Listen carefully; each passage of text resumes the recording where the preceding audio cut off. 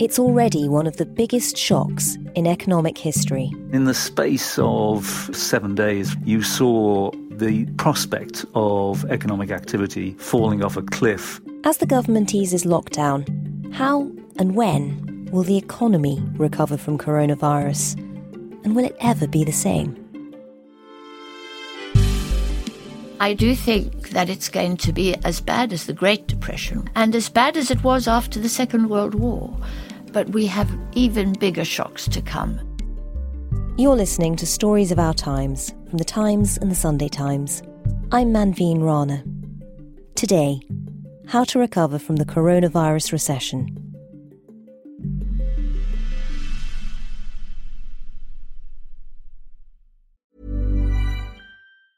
It's that time of the year. Your vacation is coming up. You can already hear the beach waves, feel the warm breeze, relax, and think about work. You really, really want it all to work out while you're away. Monday.com gives you and the team that peace of mind. When all work is on one platform and everyone's in sync, things just flow. Wherever you are, tap the banner to go to Monday.com.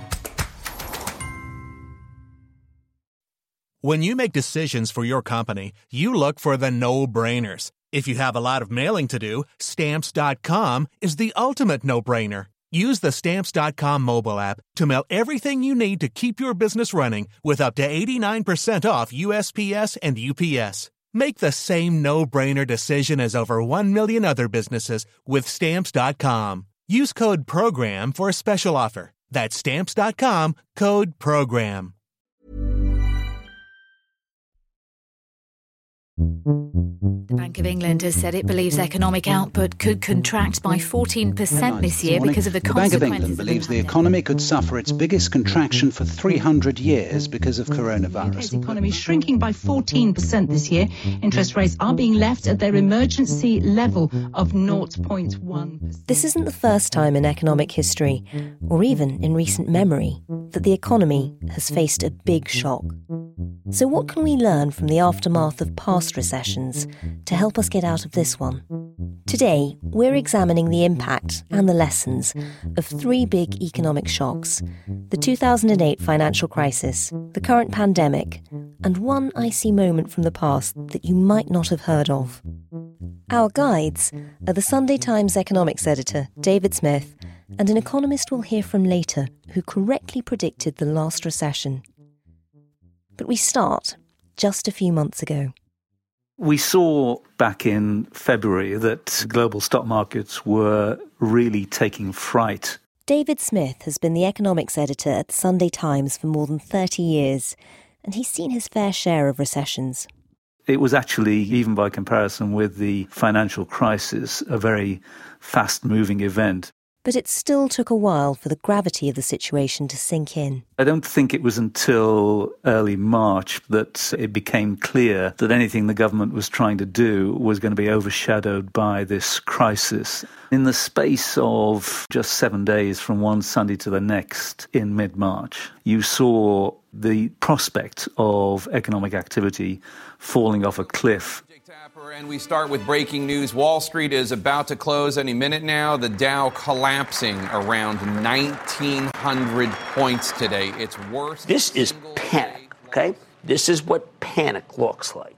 And did you realise that this was going to be unlike anything else? I mean, were there moments that made you think these are uncharted waters? Yeah, I think the uncharted waters really is reflected in the fact that we have never had lockdowns like this before. I mean, we've had plenty of pandemics and we've had plenty of deep recessions, but what we haven't had is a recession which is directly caused by government action to lock down the economy on health grounds.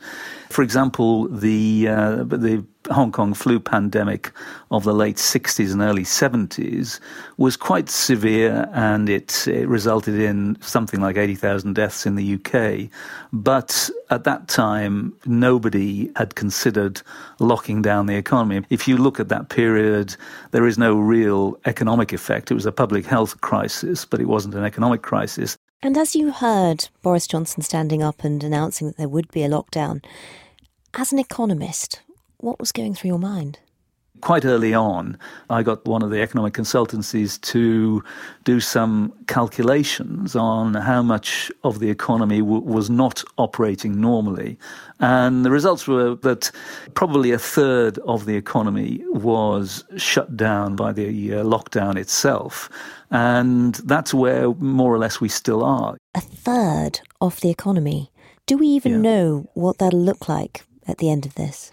The level of GDP which we are falling to in the current quarter takes us back to something like the early 2000s. So, 20 years of economic growth have been wiped away in the space of a few months. The Bank of England's projections basically said this is the worst economic recession we'll have seen for 300 years. So worse than anything caused by 2 world wars, the Great Depression, the financial crash in 2008. For most of us, I guess it raised the question of what on earth was happening 300 years ago that was as bad as this? The History of the Great Frost in Winter 1708 and 1709 by the Reverend Mr. W. Derham, Rector of Upminster. As to this matter, I believe this frost was greater, if not more universal, than any other within the memory of man. Well, the Great Frost of 1709 was an exceptionally bad European winter. This is the era where people skated on the Thames froze. It affected the whole of Europe. The freshwater fish were everywhere killed in their parts, and vast destruction befell the small birds. And many travellers on the road were some quite frozen to death. Others lost their hands, feet, noses or ears. In an agricultural economy, if the harvest is good, there's a lot of economic growth. If the harvest is bad, then the economy shrinks and can shrink quite a lot. In a word, so great were the damages done among the gardens that by inquiries made on purpose among the London gardeners, I've been informed that some of them have lost the value of £80, £100, yea, even £200. The Great Frost of 1709 was exceptionally severe, enough to bring about a shrinking in the economy of something like 13%. We thought we had put all that behind us, including, we can't skate on the Thames anymore. We didn't think we were going to see the kind of figures that were associated with those very unusual weather and harvest events in our lifetimes, and this takes it to a different level. The memory of the Great Frost may have faded, but a more recent crash is still reverberating in our daily lives. When the government announced lockdown, that's when I knew it's actually going to be incredibly difficult for the British economy. That's the economist Anne Pettifer. When she says she's worried, it's worth listening. She was one of the few economists who predicted the 2008 financial crisis. In fact, I'm really quite worried about the next 3 or 4 years. You're known for having predicted the financial crash in 2008. Yeah. Tell me about that period, watching all the things that you'd predicted starting to happen. It was quite frightening. I remember very vividly the Saturday, 9th of August 2007 was when it really dawned on me. The panic began in the U.S. mortgage markets when complex trades and mortgages tied to people with poor credit started to falter. Non-U.S. banks could be infected by too many bets. When central banks had to bail out the banking system, it was incredibly serious. The system broke down when banks stopped lending to each other because they had lost all confidence in each other's balance sheets, essentially. So there was what was called a credit crunch.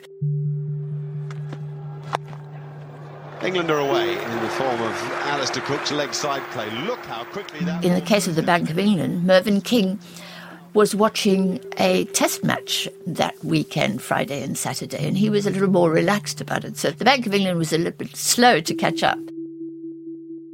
The real problem was the lack of understanding by economists of the financial system, how it operated, why such very high levels of debt were unsustainable. That was what was astonishing to me, was the failure of professional economists, the IMF, the World Bank, the Bank of England. That realization was frightening. It did teach you that one has to be really careful about experts, because sometimes they can get it wrong.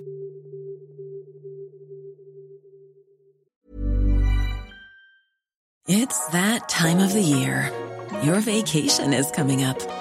You can already hear the beach waves, feel the warm breeze, relax, and think about work. You really, really want it all to work out while you're away. Monday.com gives you and the team that peace of mind. When all work is on one platform and everyone's in sync, things just flow. Wherever you are, tap the banner to go to Monday.com. Ryan Reynolds here from Mint Mobile. With the price of just about everything going up during inflation, we thought we'd bring our prices down. So to help us, we brought in a reverse auctioneer, which is apparently a thing. Mint Mobile Unlimited Premium Wireless. How to get 30, 30, bit to get 30, bit to get 20, 20, 20, bit to get 20, 20, bit to get 15, 15, 15, 15, just $15 a month? Sold! Give it a try at mintmobile.com/switch. $45 up front for 3 months plus taxes and fees. Promo rate for new customers for limited time. Unlimited more than 40 gigabytes per month. Slows full terms at mintmobile.com. Many of us have those stubborn pounds that seem impossible to lose, no matter how good we eat or how hard we work out. My solution is PlushCare. PlushCare is a leading telehealth provider with doctors who are there for you day and night to partner with you in your weight loss journey. They can prescribe FDA-approved weight loss medications like Wegovy and Zepbound for those who qualify. Plus, they accept most insurance plans. To get started, visit plushcare.com/weightloss. That's plushcare.com/weightloss. Now, the last couple of weeks have been the most turbulent period for the economy and the financial markets in living memory. Thousands of Northern Rock savers have queued for hours at branches to empty their accounts, despite reassurances from the bank over the... Back in the financial crisis, it was a very worrying period. Eminent economists at that time, advised their families to take as much money out of cash machines as they could in case the banks weren't around for much longer. And so there was a kind of falling off a cliff moment in the autumn of 2008 where you didn't know how we were going to come through it. Was that a shock for you? Was that something you'd expected to see in your lifetime? I didn't expect to see that in my lifetime, and mainly because the circumstances in which we found ourselves were preventable. The worst of the crisis was brought about by the collapse of Lehman Brothers in September 2008. Lehman Brothers, a 158-year-old firm, filed for bankruptcy. Brought down by bad mortgage investments, Lehman, which has 25,000 employees, will be... The day began with the bailout, the Prime Minister and the Chancellor making it clear that the financial system is so important to our society that by saving our banks, we're saving ourselves. For every family in this country, the stability of the banking system matters. My problem was always never with bailout of banks. My problem was always with the conditions under which banks are bailed out. The RBS bailout was enormous, was vast. And in the case of Royal Bank of Scotland, we're now 11 years on from that rescue, and the government still has a stake in RBS. So when the question came up, and it keeps returning, should the government take stakes in the troubled airline companies like Virgin, keep them from announcing redundancies? There's been a reluctance to do that because it takes a long time to get rid of those stakes once you have acquired them. I don't think the public had an understanding of the scale of the bailout. And I thought it was absolutely necessary to keep the systems stable. But I was dismayed that we more or less said to them, carry on as before and have some taxpayer money to do that with, And that annoyed me. That made me very angry. So there was never a moment that forced them to learn the lessons of what had just happened? No, and so we never properly fixed the system that had led to those very high levels of debt. The bulk of the worrying part of it is corporate debt, the money that's been borrowed by firms. And often that money has been borrowed for speculative purposes, to be able to go and gamble on the stock markets. And it hasn't been used for building, if you like, the real economy. They're not spending it on expanding their own businesses so much. No, the bosses got rewarded for the amount of borrowing they did, which is the wrong kind of incentive, in my view. And today, as we face a pandemic, we find that big global corporates are heavily, heavily indebted. They're drunk on debt. We're building up another very big crisis. This is a very different kind of a shock. How do you think what we're facing now compares to 2008? It's far worse, I think. The last shock was about the failure of the financial system. and the central banks could stabilise the system. This is going to be much, much harder for several reasons. Number one, the firms that are going to be most affected by this are those on the high street, little coffee shops and retail outlets, restaurants. Their incomes have fallen dramatically, but their rent hasn't. At the same time, they've also been part of big corporations that have borrowed huge sums of money to invest, for example, in a chain of coffee shops. Now, when people are forbidden from entering and sitting down inside coffee shops, when all you can do is probably offer a takeaway service, it's going to make a massive difference to company incomes. And that's going to affect landlords and banks. So it ain't just the companies themselves who are going to be damaged. And I doubt they're going to have time to recover before we have a vaccine and before we all feel secure enough to go on. So do you think they'll end up going bust in the meantime? Definitely. I think we're going to see an awful lot of bankruptcies, and that's what the Bank of England is predicting too. And, you know, we're dominated by something called private equity these days. And the private equity firms have been going around buying up stuff and loading their target firms with debt. I mean, the classic example is Manchester United Football Club. You know, that got bought by some Florida firm and it was loaded up with debt. And what happens now is that Manchester United's fans, those people that turn up to watch the match, that buy the T-shirts, that buy the tickets, they are repaying the debt. And now they can't do that. So the income for repaying that enormous amount of debt that was loaded onto the club by its purchaser, who borrowed money in order to purchase the club, is not going to get repaid. So this is why it may start small, with smaller firms going bust, but it will snowball pretty quickly. What's really alarming about what we're experiencing now is, you know, in recent Bank of England projections, all say they think this is going to be the worst recession we've seen in 300 years. Yeah. So worse than 2 world wars, worse than the Great Depression, worse than 2008. What do you think it'll be like? How bad do you think it'll get? I do think that it's going to be as bad as the Great Depression was, and as bad as it was after the Second World War. I'm more pessimistic than I think most. I don't think there's going to be a V-shaped recovery. I think it's going to be much more L-shaped. You're not expecting a V-shaped recovery, so this is the idea that you bounce right back. So although growth has fallen, you just come straight back up again when lockdown is finished. You think it'll be more like an L, so sort of it'll go staying on near the bottom. It'll go on for a while. And go on for a while. Most people, what people really are feeling is fear. People are really, really frightened. I was shocked to hear that the number of people going into hospitals for heart attacks has collapsed by 50%. That means people are having heart attacks at home and dying rather than going to hospital. Can you imagine the level of fear that makes you not want to go into hospital when you're going to have a heart attack? And that's very hard to dispel just by releasing lockdown. Exactly. And in fact, if we release lockdown and the numbers spike up again, you will just exacerbate that fear. So it's the fear factor that I think is going to affect the economy.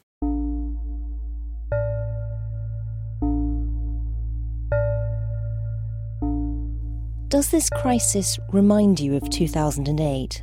Are there any of the same remedies that we can use to get out of it? It wasn't as frightening in the sense that I don't think anybody thought that they were in physical danger. I think lots of people thought they were in economic danger. And the remedy then was quite straightforward. How do you persuade people to bring forward spending and get the economy going, after which it will look after itself. And the kind of things that were done, there was a scrappage scheme for people trading in old cars for new ones, so that kept the car industry going. VAT cuts kept the retail sector going. And then you move through to a period of relatively normal recovery. You know, the recovery was accompanied by austerity, cutting back on public spending. But this time, we've already got, comfortably the lowest interest rates in our history. So interest rates are at rock bottom. People at home at the moment, consumers don't really need the incentive of a VAT cut, or they don't need a scrappage scheme. They just need confidence that it's safe.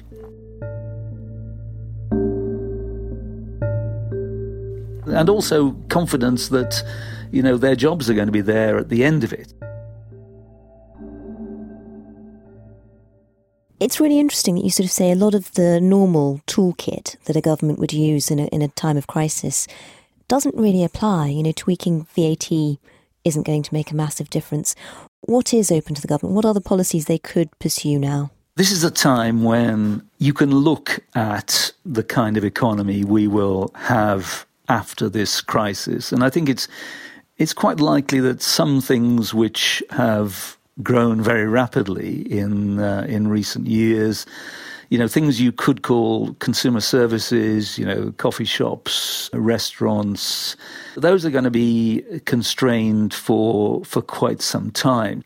There is the possibility of a shift which involves making more things in our economy, perhaps fewer consumer services, and they should stick, I think, to plans they had for spending a lot more on infrastructure. Infrastructure generates jobs.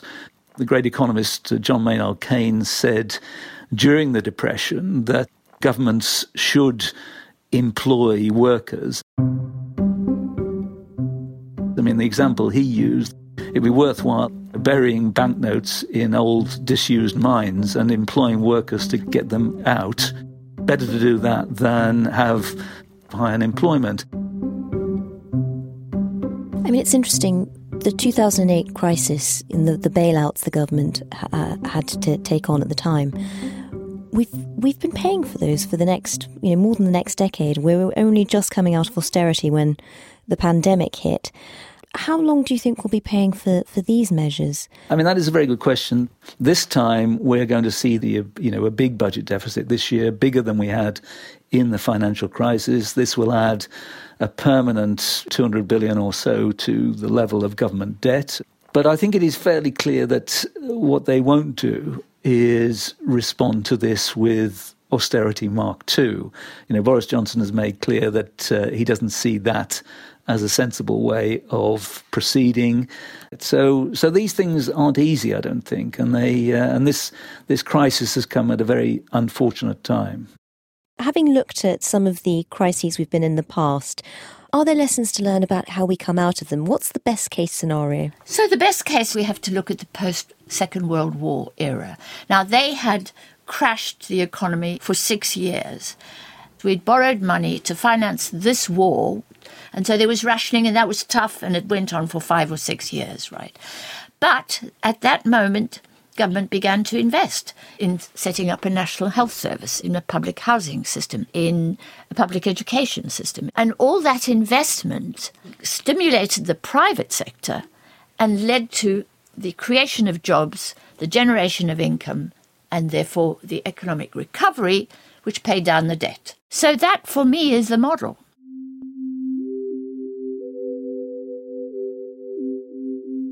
Our planned economic response will be one of the most comprehensive in the world. We in government are doing everything we can to support you. We're paying people's wages up to 80%, so someone can be furloughed rather than laid off to protect their jobs. There's a big debate at the moment about when the special measures that the Treasury has announced to get us through this, when the economy can be weaned off them. The furlough scheme for people, should it be removed gradually? It probably will be. The measures that it has announced have been very much aimed at short-term assistance, not to do what the Attlee government did in 1945, which is effectively nationalise large parts of the economy. So I think they've looked at the lessons from history, and it's intended to be big but short-term rather than extended and long-term. Do you think it means that unemployment will be relatively low when this is all over because people have been furloughed, they haven't been a cost on their companies and they can just go back to work at the end of it? No, because their company may have had 80% of the salaries paid for, and yet they have liabilities. They have debt and they have rent. The question is whether or not those companies can recover enough income quickly enough to keep their existing staff on the payroll. So we think the furlough scheme has effectively kept the economy on ice where it was, but actually, do you think there is a chance that lots of people who are furloughed at the moment are probably unemployed, they just don't know it yet? I think that's very likely. They probably do know it, actually. They probably are really very worried and very anxious, and they've got mortgages. I see the government talking about furloughs as being the public addicted to the money that they're getting from furloughs. To talk about that being an addiction and to use that language is to imply that it's going to be cut off pretty quickly. And I worry about that because it's the only income that we have at the moment. And I have a young family too, and they're all very, very worried about their futures. Do we come out of this a completely changed economy? I think there will be changes. I think there's going to be an interesting challenge for the government, which is, do you try and steer those changes, towards a greener economy, for example, towards the local rather than the global, or are you happy with a return to growth at any cost? Those two forces, I think, are going to be pulling against one another within government, because I think there will be a strong temptation to say there's a limited extent to which we can use this crisis as an opportunity. I mean, we will be talking about this for a very, very long time. It shows the exceptional nature of what is happening at the moment.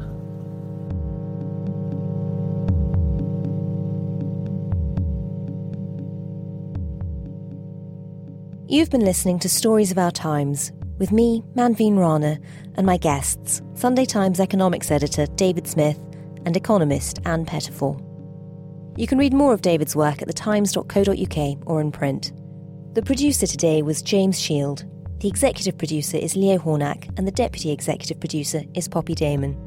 Sound design was by Carla Patella, music by Breakmaster Cylinder. If you liked what you heard, please leave us a review. You can subscribe for free on Apple Podcasts, Spotify, Acast, and more. Also, in these uncertain times, you can access analysis, opinion, and advice from the experts every day with a digital subscription to The Times and The Sunday Times. Visit thetimes.co.uk/subscribe today to find out more. See you tomorrow.